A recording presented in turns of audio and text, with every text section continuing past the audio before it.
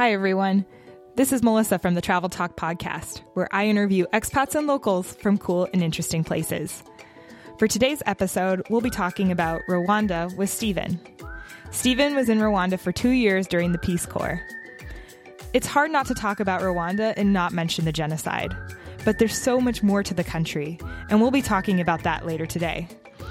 Key things to think about are things like the silverback gorillas and even relaxing places in Rwanda like Lake Kivu. I'm really excited to share this with you. Let's get started. Awesome. Well, thank you for joining us, Steve. Yeah, absolutely, Melissa. I'm really excited to have you here. How about you tell us which country you're going to be talking about today? We're going to talk about Rwanda and then a little bit of time, potentially some more bigger parts of East Africa. That sounds great. Okay. Cool. How about tell me how you ended up in Rwanda? What happened there? Wanted to be a Peace Corps volunteer, and I wanted to go to Africa. I actually got selected for Rwanda, which is perfect weather, so it worked out well. How was it going there? Like, you literally just landed on a plane, you're in Rwanda. Mm-hmm. Was it fairly intuitive, or did it require a lot of work and a lot of prep and just a lot of navigating some of the complexity? I think there's things that you kind of forget right out of the gate that you're accustomed to, like even just getting a cell phone. Right. Buying a cell phone, getting a card, doing the plans. How much does this cost?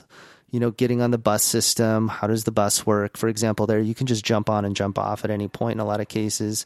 So definitely some intuitiveness. Yeah, one good example is like even when cooking, right? We always have pre-cooked beans around here. So having to learn how to pre-cook beans, and that if you wanted to do a meal from scratch, it would take 2 to 3 hours. You had to make the fires. So it's just, it was little things like that. I think when we first landed, I can still remember the first night we got there.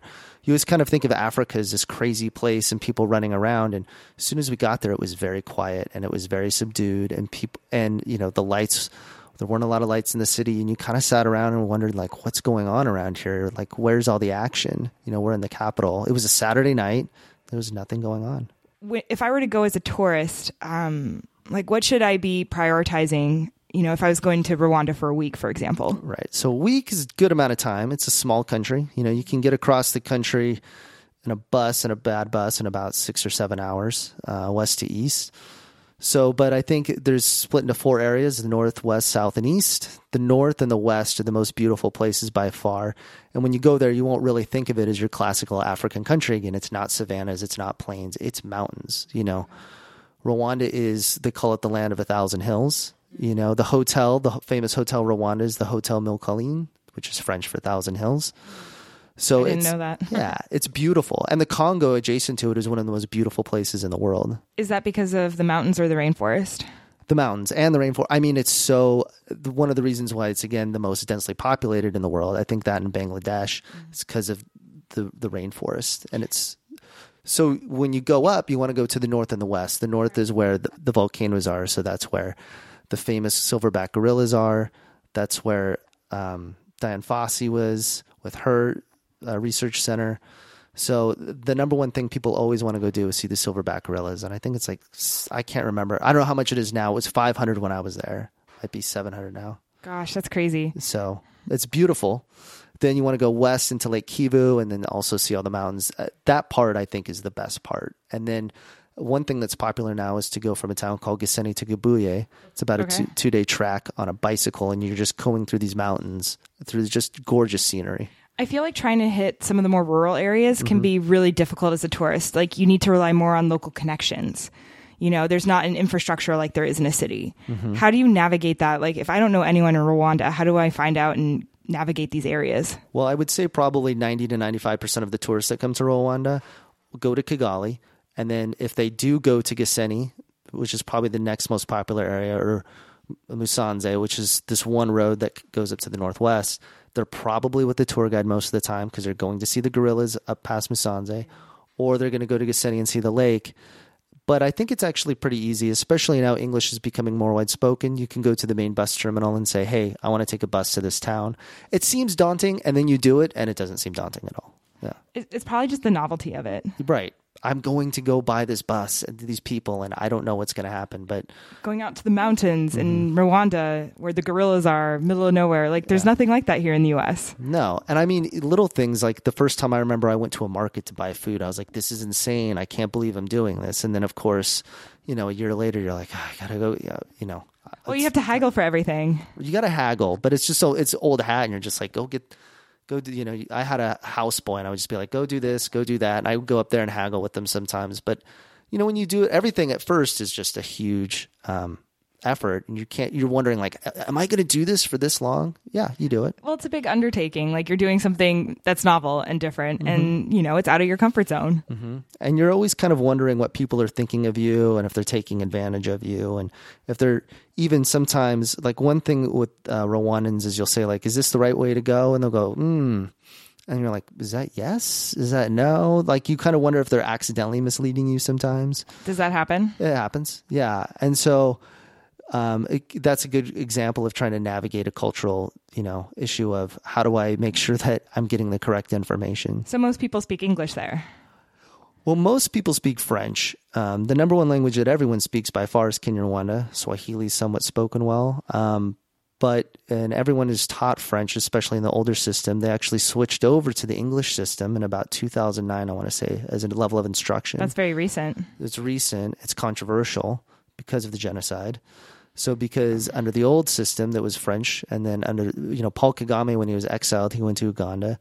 And so he is a much more proficient in English. And so it's almost kind of the scene of the new guard and the new political system kind of taking root and kind of exerting their power. But it's also an element of, well, we also want to kind of go into the 21st century. We see this as the best way to move. It's a practicality. It's a practicality. Yeah. And in the Peace Corps, one of the biggest thing, right, is cultural adaptation and integrating with the community. The number one thing you can always do in any culture is understand the language. That's the biggest barrier to entry as a tourist anywhere you go.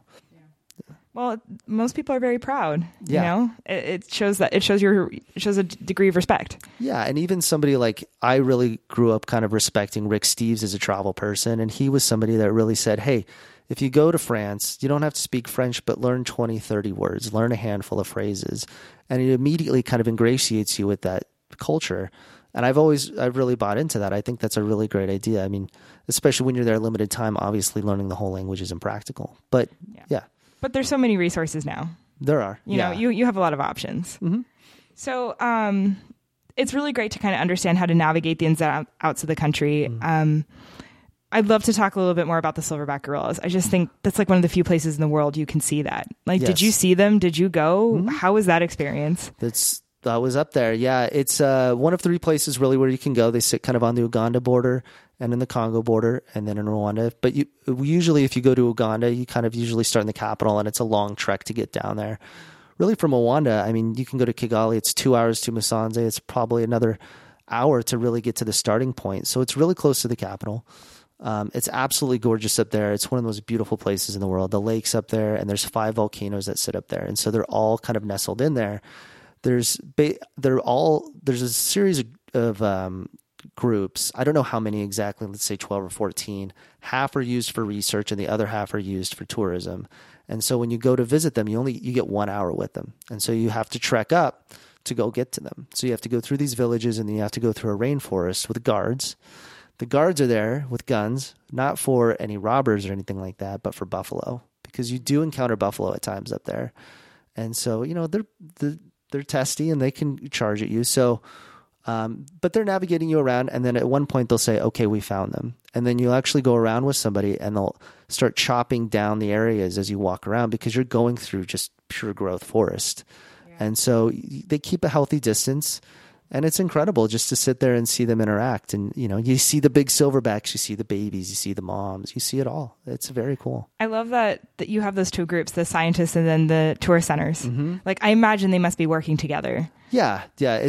And the one thing is that you only get an hour with them because they're trying to keep the stress levels of the gorillas down. So, I mean, and these were animals that were being basically hunted for meats and slaughtered not that long ago. And now they've really understood this is their number one resource. This is their biggest access for tourism and for people to come. Rwanda's definitely gotten a lot savvier in terms of the tourism. Like I was talking about the bike paths and trying to get people to Gabuye and They do go to Akagera over in the east, which is kind of like a traditional national park you would think of in Africa. But the gorillas are their number one draw, and as long as they're there, they definitely will be. Africa does that. I think when you really go there and you really start to get out of bounds and you started to explore, for example, I was in Zambia, and I was at a national park there, and a group of elephants went through a campsite we were at. And so we actually had these tents with the big windows in them, and you just sat there. And it's when you get to be part of those things and you get to be part of something that you really think is bigger than you, it really is magical. That's incredible. Yeah. Oftentimes in this podcast, we talk a bit about food. Okay. I know Rwanda is known for the gorillas the mountains in these areas. Is there like really famous Rwanda cuisine that you recommend, or what are your thoughts there? Well, I would call it infamous. I would not call it famous. The food is terrible. I mean, the reality of a lot of Africa, right? Like, do you sit there and wonder why we never have African restaurants really around here, with the lone exception of Ethiopian food? Most of it's peasant food. Most of it's kind of sustainable food, right? So one thing is that the Peace Corps volunteers, especially the girls, out of the gate, get fat. The beans and the rice. Beans and the rice, the breads. I mean, and that stuff sustains well, right? And I mean, you can hold it in your fridge, or not your fridge. There's no fridges. Keeps. It keeps, exactly. And so, but the problem then too is that you're also, you get really hungry. You eat a bunch of it. 2 hours later, you're really hungry again. I mean, a carb-loaded diet's like that. The rice and the beans, they actually have these little type of fish, because I lived on the lake, so I was able to get that. I actually raised chickens, so we would have chicken and we would have eggs. But making your own beans, your chicken, I see why it's 2 to 3 hours. It takes a long time. It does. You got to get every time you want to cook, it's like, get that fire going.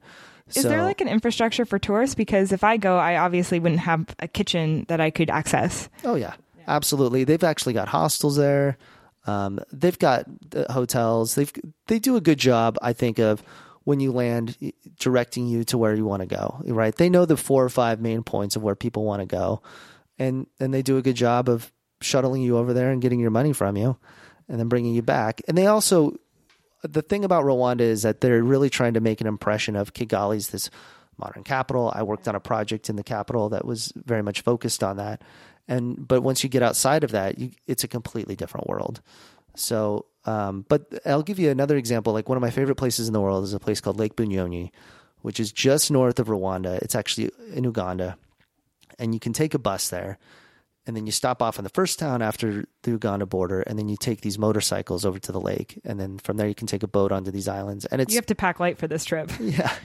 Well, one thing you do is you make sure you don't go to the bathroom. Like, you can't go to the bathroom, right? So, but it's one of the most beautiful places I've ever been. It makes Bali look boring, and I love it. And it just takes a little bit of effort to go there. But it's a place that the Rwandan tourism really hasn't caught up with yet in terms of trying to shuttle people in there. I think for a lot of our listeners here, there's an aspect of trying to capture something famous, but then there's also an aspect of trying to find something more authentic and local. And, I imagine over there's probably not as many tourists as there is in Bali. Like, it may not feel as commercialized. Right. And that's what makes it so great too. I mean, and it's clean and it's quiet. It really is all the things that you like about Bali, but that aren't really in Bali.